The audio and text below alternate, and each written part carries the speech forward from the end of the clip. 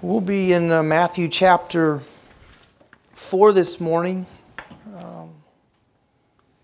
continuing on in the Gospel of Matthew. And I will say on accident, I think this morning's sermon is awfully Christmas themed. I thought I should just save this one for Christmas morning, but it's the Christmas season all the same, so we'll hear it and be glad for it. So Matthew chapter 4 will be in verses 12 through 17. I'll read that for us. It says, "Now when he heard that John had been arrested, he withdrew into Galilee, and leaving Nazareth, he went and lived in Capernaum by the sea, in the territory of Zebulun and Naphtali, so that what was spoken by the prophet Isaiah might be fulfilled. The land of Zebulun, the land of Naphtali, the way of the sea beyond the Jordan, Galilee of the Gentiles. The people dwelling in darkness have seen a great light. And for those dwelling in the region and shadow of death, on them a light has dawned." You've heard the statement before, ignorance is bliss. How often do we say that when we make a mistake and think, well, I didn't know, and maybe that's better. But I think the reality is often ignorance is not bliss. Ignorance is inexcusable. And ignorance oftentimes comes at the hurt of ourselves or perhaps others around us. I remember several years ago at the church I was serving, we had this night of worship. It was called Night of Justice and Worship. And we had this guy come in from the International Justice Mission. And he talked about at length human trafficking, human slavery. And I think a lot of people are very unaware of human trafficking, sex trafficking that happens around the world. And it was incredible to hear all these things that I was so ignorant about. And here the first time he went into a raid to bust up this place, he ran out of the place just in tears, not believing the things that he saw. This past week I read 2 articles on the same subject. Natalie Grant, popular Christian artist, she was speaking before Congress and was saying how she was ignorant but went to India and she saw a 6-year-old girl in a cage. She saw so many horrible atrocities and it moved her out of her ignorance to do something about it. I read another story about a former Dodgers general manager, Kevin Malone. He got out of baseball and the Lord called him to fight human trafficking. He said locally there are over 100,000 children who are being trafficked in the United States every year. And this moved him to start a non-profit organization. So ignorance isn't bliss. Ignorance is so often inexcusable. And so as we round out this first section of Matthew's Gospel this morning, we're going to see and we're going to hear what Matthew said so many times, but I think Matthew doesn't want us to miss it. And we cannot miss it. I think people think a lot of times they need religion, they need Jesus for a number of different things. Perhaps they want financial security, maybe God will give that to me. They want relational peace, they want that. They maybe have some kind of anxiety, depression, inner turmoil. They want a lot of different things, and people have a lot of different reasons for why they think they want and need religion. And I'm not minimizing those things, but friends, Matthew doesn't want us to be ignorant about the one reason why Christ came. Christ came, yes, to address so many issues that happen in our lives, but ultimately Christ came because you and I live in darkness. You and I live with a bondage to sin, a bondage to death. And Matthew says this is why Jesus came, and he's going to remind us one last time here how Jesus is going to deal with it. In darkness and death, Jesus has come. Look at verse 12. It says, "Now when he heard that John had been arrested, he withdrew into Galilee." That John the Baptist has been arrested, that's not disconnected from what happens in the rest of these verses. It's very critical. It's not like some minor transitional point of detail. What Matthew says here concerning why John has been arrested, it very much so moves Jesus to do what Jesus does, but also it's a very small picture of what is going to happen to Jesus. Remember we established several weeks ago that John the Baptist was a plain man. he wasn't fancy. He was plain in his food. He was plain in his clothes. He was plain in the place that he lived. He didn't care to rub shoulders with important people, religious or political. So John was a plain man with a plain message, right? Repent, for the kingdom of heaven is at hand. Yet the Scriptures do tell us John had a special relationship with Herod Antipas. Remember Herod the Great, which was Herod Antipas' father. He tried to murder Jesus when Jesus was a child. He committed infanticide to try to get at Jesus. For some reason, though, Herod now finds John to be a holy religious man. He has a soft spot for John. The Scriptures say Herod hears John gladly. So he likes to hear what John has to say. But Herod throws John into prison. Why? Well, because Herod had recently married his brother's wife. Philip's wife, Herodias, married Herod quite willingly. And so John is forthright with Herod. Herod, you can't marry your brother's wife. One, you can't commit adultery. But secondly, the law of Moses says you cannot uncover your brother's nakedness. It was especially wrong to marry your brother's wife. It was allowed if perhaps your brother died and you needed to raise his child. But Salome was alive and so was Philip. So there's no reason here for Herod to have married Herodias. And Herodias hates John and wants him dead. So right now he's in prison. And here's what this points to. John's message, while it was plain, it was not shallow. Yes, it was short, but it's a full and deep message.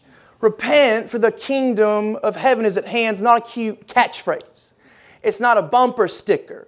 It's a powerful command that encompasses everything about who God is and what God demands of all people, certainly His own people. And so John was not willing, if you will, to let anyone just read the title of the book. He demanded you read the whole book, line by line, word by word. Have all of it or have none of it. But this interaction with Herod and Herodias, it points to this. So many people just want the catchphrase version of the kingdom. They want the bits. They want the pieces. They want what rubs them raw the least. So many want the romantic, idealistic God of their wicked preferences, not the God who is there. And it comes at a great cost then, and we see it in John, to step into the space of such people and proclaim the whole message and compromise nothing. So this happening then, it leads Jesus to move on out of Nazareth and begin His ministry. See it in verse 13.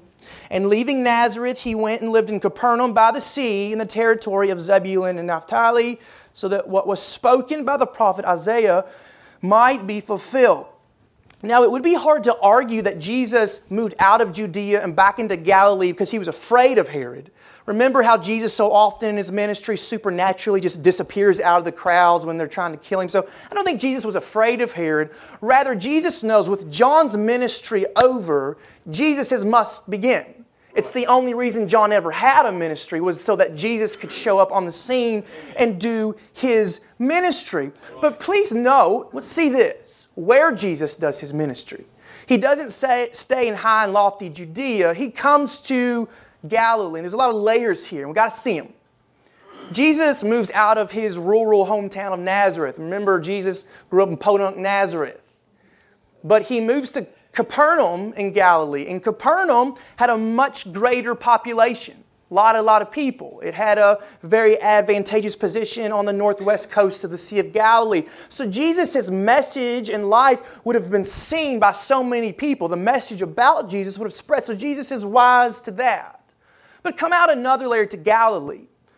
Galilee was despised and looked down upon by the religious elites living in southern Jerusalem. Galilee had been conquered so many times over the centuries, and every time it was conquered, more foreigners, more Gentiles were left behind. So Galilee was seen as this place of an intermix of religion. It was seen as a place with an intermixed family. It wasn't pure and devoted to Judaism the way that the Pharisees would have been. So the presence of the influence of Gentiles is great here. The Jews are very nominal. They had a very small spot, speaking of population, in Galilee at this time. But that points to the larger reason why Jesus goes to Galilee. And it gets at this prophecy that he refers back to about Isaiah. This was once in ancient times the territory of Zebulun and Naphtali. Now, who were they? Well, they were 2 of the 12 tribes of Israel. So when Joshua led God's people into the promised land, he cast lots. Hey, you're going to get this, you're going to get this. And what Joshua said God said to do, you're going to go and you're going to wipe out the inhabitants. The wicked Gentiles, their false gods, wipe all of them out completely. Don't let any of them stay. And then you take over and possess the land. That's not what happened. And so I want to run through a string of verses here so we can see it. In Judges chapter 1, verse 30, it says, Zebulun did not drive out the inhabitants of Kishron or the inhabitants of Nahal. So the Canaanites lived among them but became subject to forced labor. Judges 1:33. Naphtali did not drive out the inhabitants of Beth Shemesh or the inhabitants of Beth Anath. So they lived among the Canaanites, the inhabitants of the land. Nevertheless, the inhabitants of Beth Shemesh and of Beth Anath became subject to forced labor for them. And so then when Joshua and the elders, the last of these great leaders, die, see what happens in Judges chapter 2, verse 1. And he said, this is God speaking, I brought you up from Egypt and brought you into the land that I swore to give to your fathers.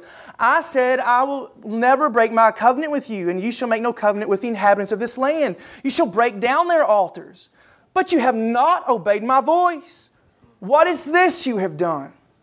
So now I say, I will not drive them out before you, but they shall become thorns in your sides, and their God shall be a snare to you. And so we see the great culmination of this in 2 Kings 17, when once for all God forsakes the Israelites because they have forsaken Him. 2 Kings 17:6. In the 9th year of Hoshea, the king of Assyria captured Samaria, and he carried the Israelites away to Assyria and placed them in Halah and on the harbor, the river of Gozan, and in the cities of the Medes. And this occurred because the people of Israel had sinned against the Lord their God, who had brought them up out of the land of Egypt from under the hand of Pharaoh, the king of Egypt, and had feared other gods, walked in the customs of the nations whom the Lord drove out before the people of Israel, and in the customs that the kings of Israel had practiced. So you see where Jesus is coming. He's coming to a place that in current modern day is riddled with religious nominalism. Very nominal into devotion to God. Probably multiple religions going on among multiple Gentile nations, multiple cultures at work. These people are not earnest to know who the Lord is. It's a place that's despised. It's a place that's not looked upon well. Historically, it's a place forsaken by God, where God has left them because they had left God. It is a place then that's spiritually dark.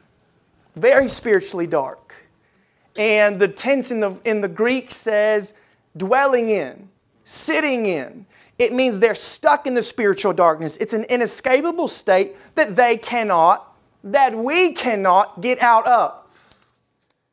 Jesus came into our spiritual darkness. That's what Isaiah is making clear.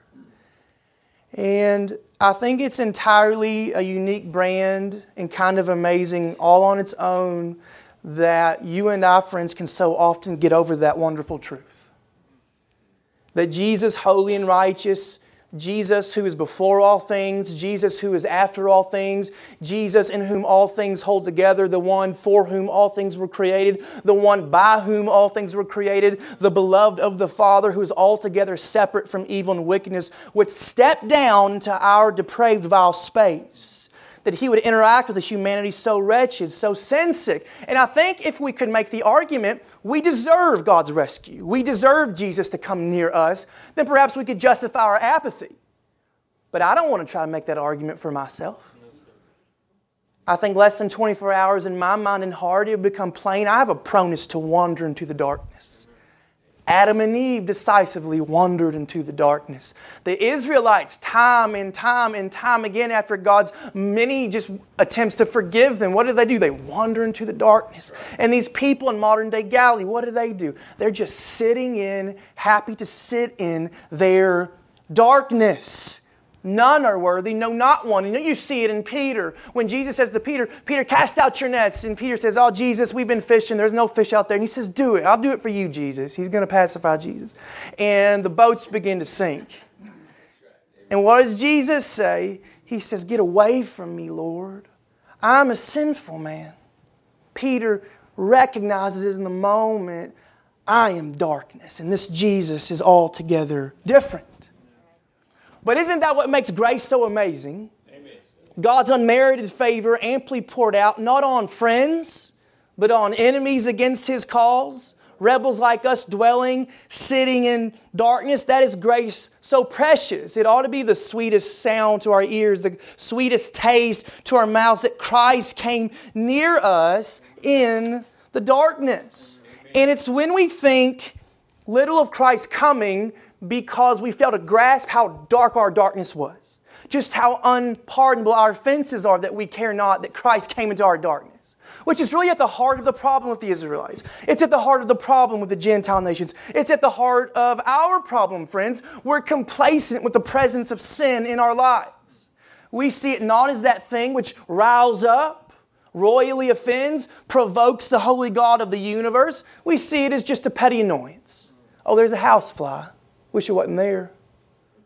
That's not how God sees it. God sees sin, God sees unrighteousness as a cancerous disease. And so God's going to treat it like that. If He didn't, He wouldn't be God.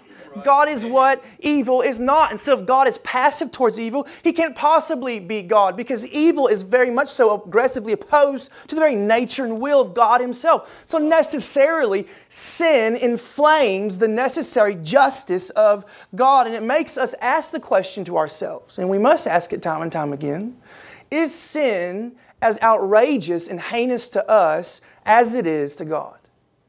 It's the question. And I think someone says, oh, that's offensive to talk about sin. Let's not point out rights and wrongs. Let's not judge, not condemn. Friends, my response to that is there is no healing, there is no salvation apart from identifying the actual problem. Amen. Would you go to the doctor and say, doctor, don't give it to me straight? Say it in the most roundabout ways that's not going to upset me or offend me. Be very vague. And then how I might get better, be even more vague, and just describe it to me in a sort of kind of way, what prescription I need to heal. Well, that's crazy. None of us do that when we're physically sick. Yet, even within the church, friends, this is how we so often want to treat sin. And please note, Jesus was not always, He didn't take a baseball bat to people's heads. Jesus is quick to be kind. He's quick to be gentle. He's quick to point to people that there's mercy and forgiveness. But there are times with the Pharisees and people like that the most loving thing you can do is be blunt. It's to be very honest about the reality of sin and what it will do. Jesus gets this way with Capernaum, where He starts His ministry. Eventually in Matthew, He says, Capernaum, you're going to be brought down to Hades. Why? Because they would not believe Jesus' words about darkness and about light. The darkness of sin, unrighteousness, it's not a pest, friends. It's a cancer. And Christ coming close to us ought to make us take serious sin, both for ourselves and the people around us. Someone once wrote concerning sin, man calls it an accident. God calls it an abomination. Man calls it blunder. God calls it blindness. Man calls it defect. God calls it disease. Man calls it chance. God calls it a choice.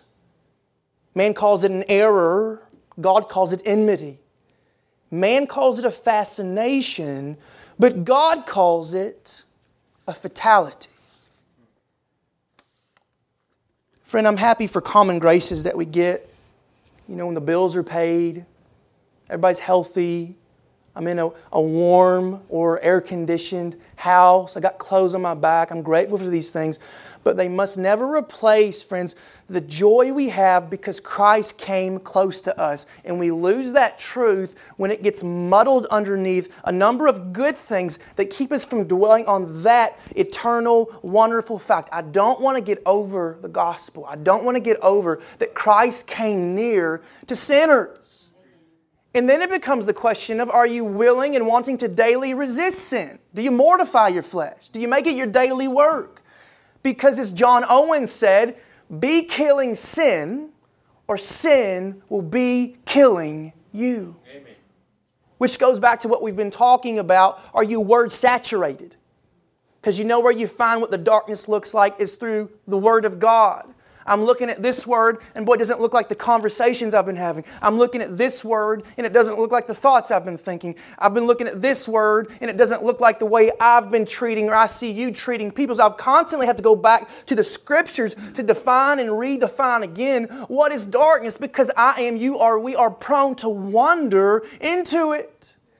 As Jonathan Edwards says, I need the Lord's to change my affections. I have affections for what's dark, but only Christ can show me the darkness and lead me into changing my affections so that my will change to act like, to walk in the light.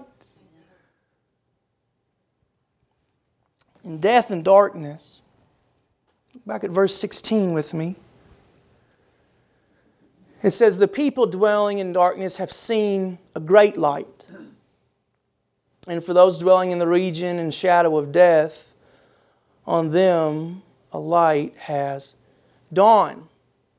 So Israel in the Old Testament, they have the commandments of God, they have the promises of God, they have the Word of God, they have the power, protection of God on them, but not just for their own selves. Oftentimes when we think about Israel in the Old Testament, we have this lopsided view. God only cares about Israel, nobody else. Which true, Israel has a special relationship to God in the Old Testament. But along with that special relationship comes the responsibility that they must show. They must represent what it looks like to be God's people for the benefit of the nations around them. That's why they have the privileged position. So God is not just looking at Israel, He's looking at interacting with Israel so the rest of the world around them will see. Let me show you a few verses that kind of tease that out. We see it first in Genesis 12 when God, speaking to Abraham, says, I will bless those who bless you, and him who dishonors you I will curse, and in you all the families of the earth shall be blessed. So through Abraham,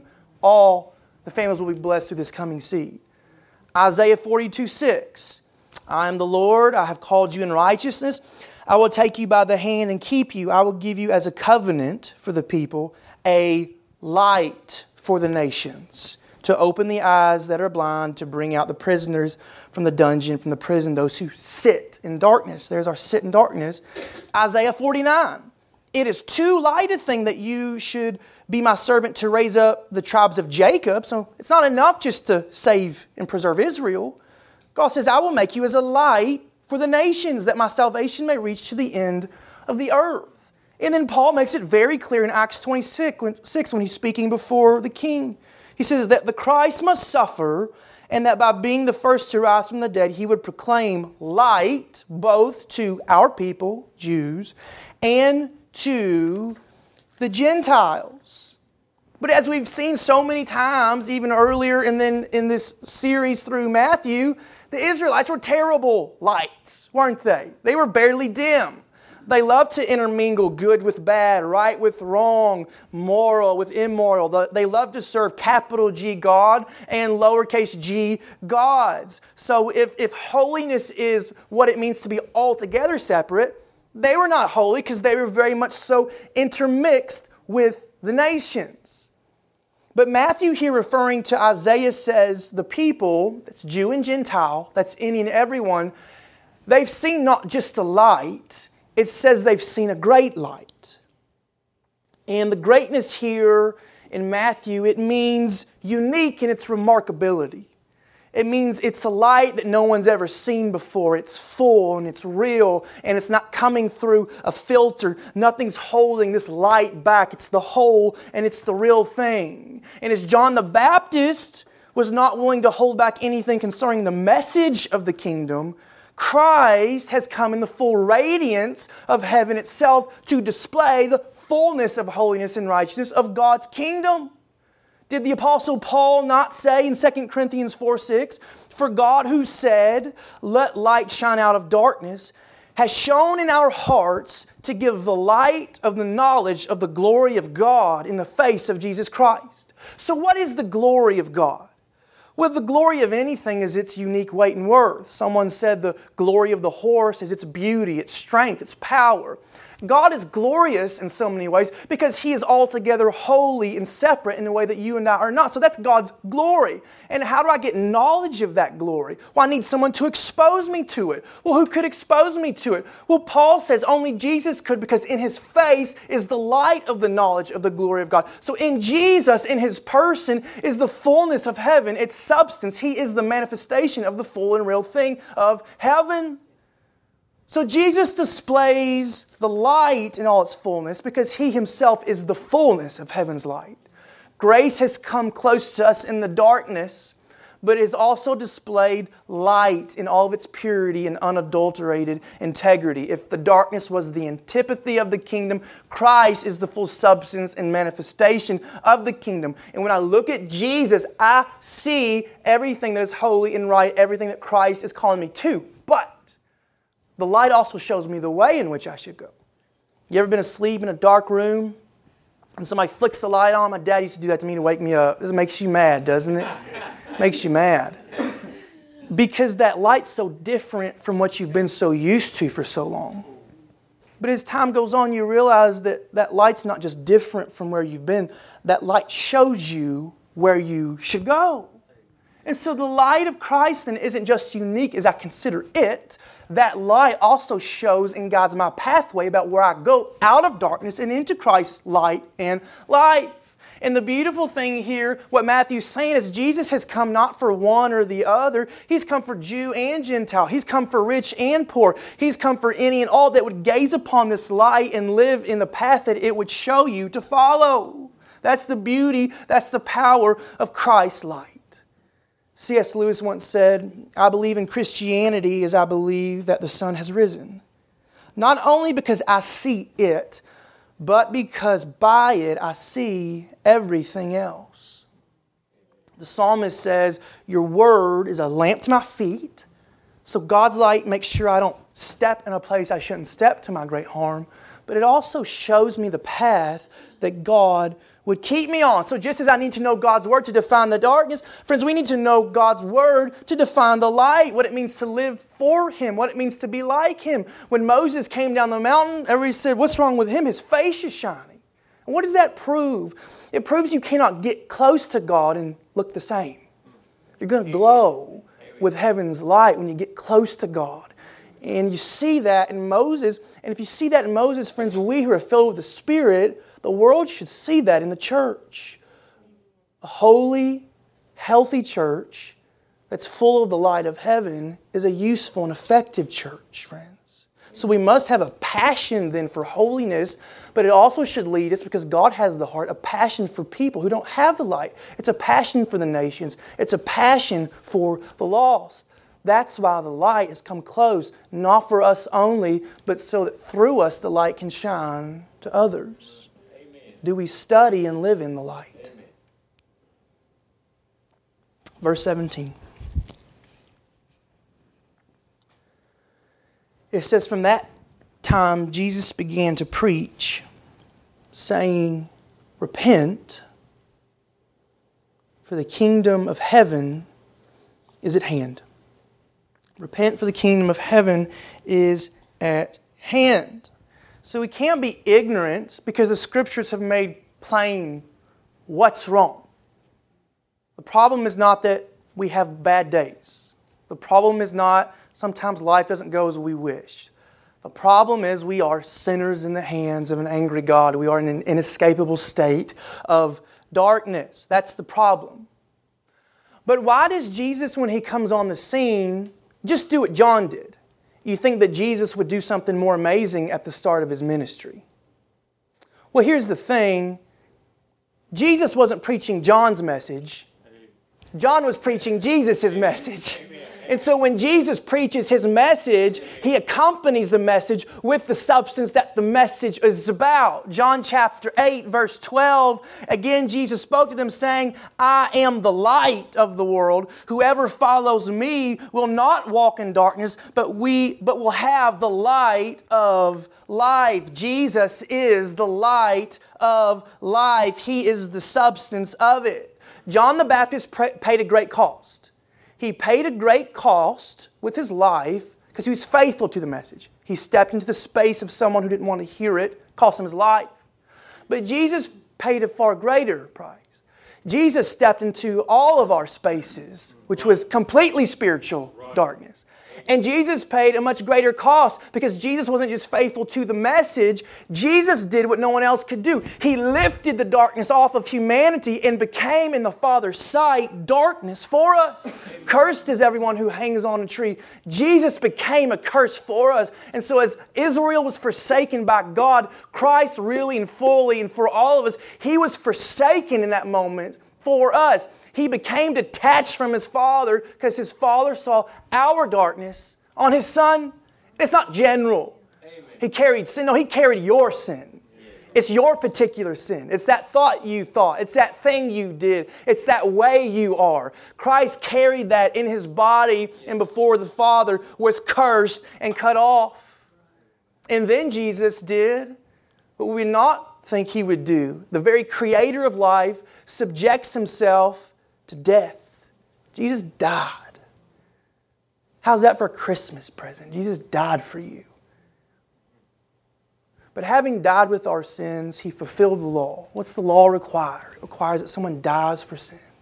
So Christ died with all of our sins. And by the power of God, He was raised back over death and over the darkness. So He has what Paul calls an indestructible life. And the Bible tells us when I place faith in that Jesus and what He did, His light and His life flood me so that I'm no longer dark because He took my darkness and He died my death. So His light and His life come upon me and I get to enjoy the spoils of Christ's victory. That's what He's done. So in our darkness and in death, Jesus is our light. Jesus is our life. And it's full and it's deep and it's not a catchphrase. Hallelujah. Not a catchphrase, friends. So this Christmas season, let's live in the light. Let's look at the light. Let's become like the light. And let's shine the light. Amen. Let's pray.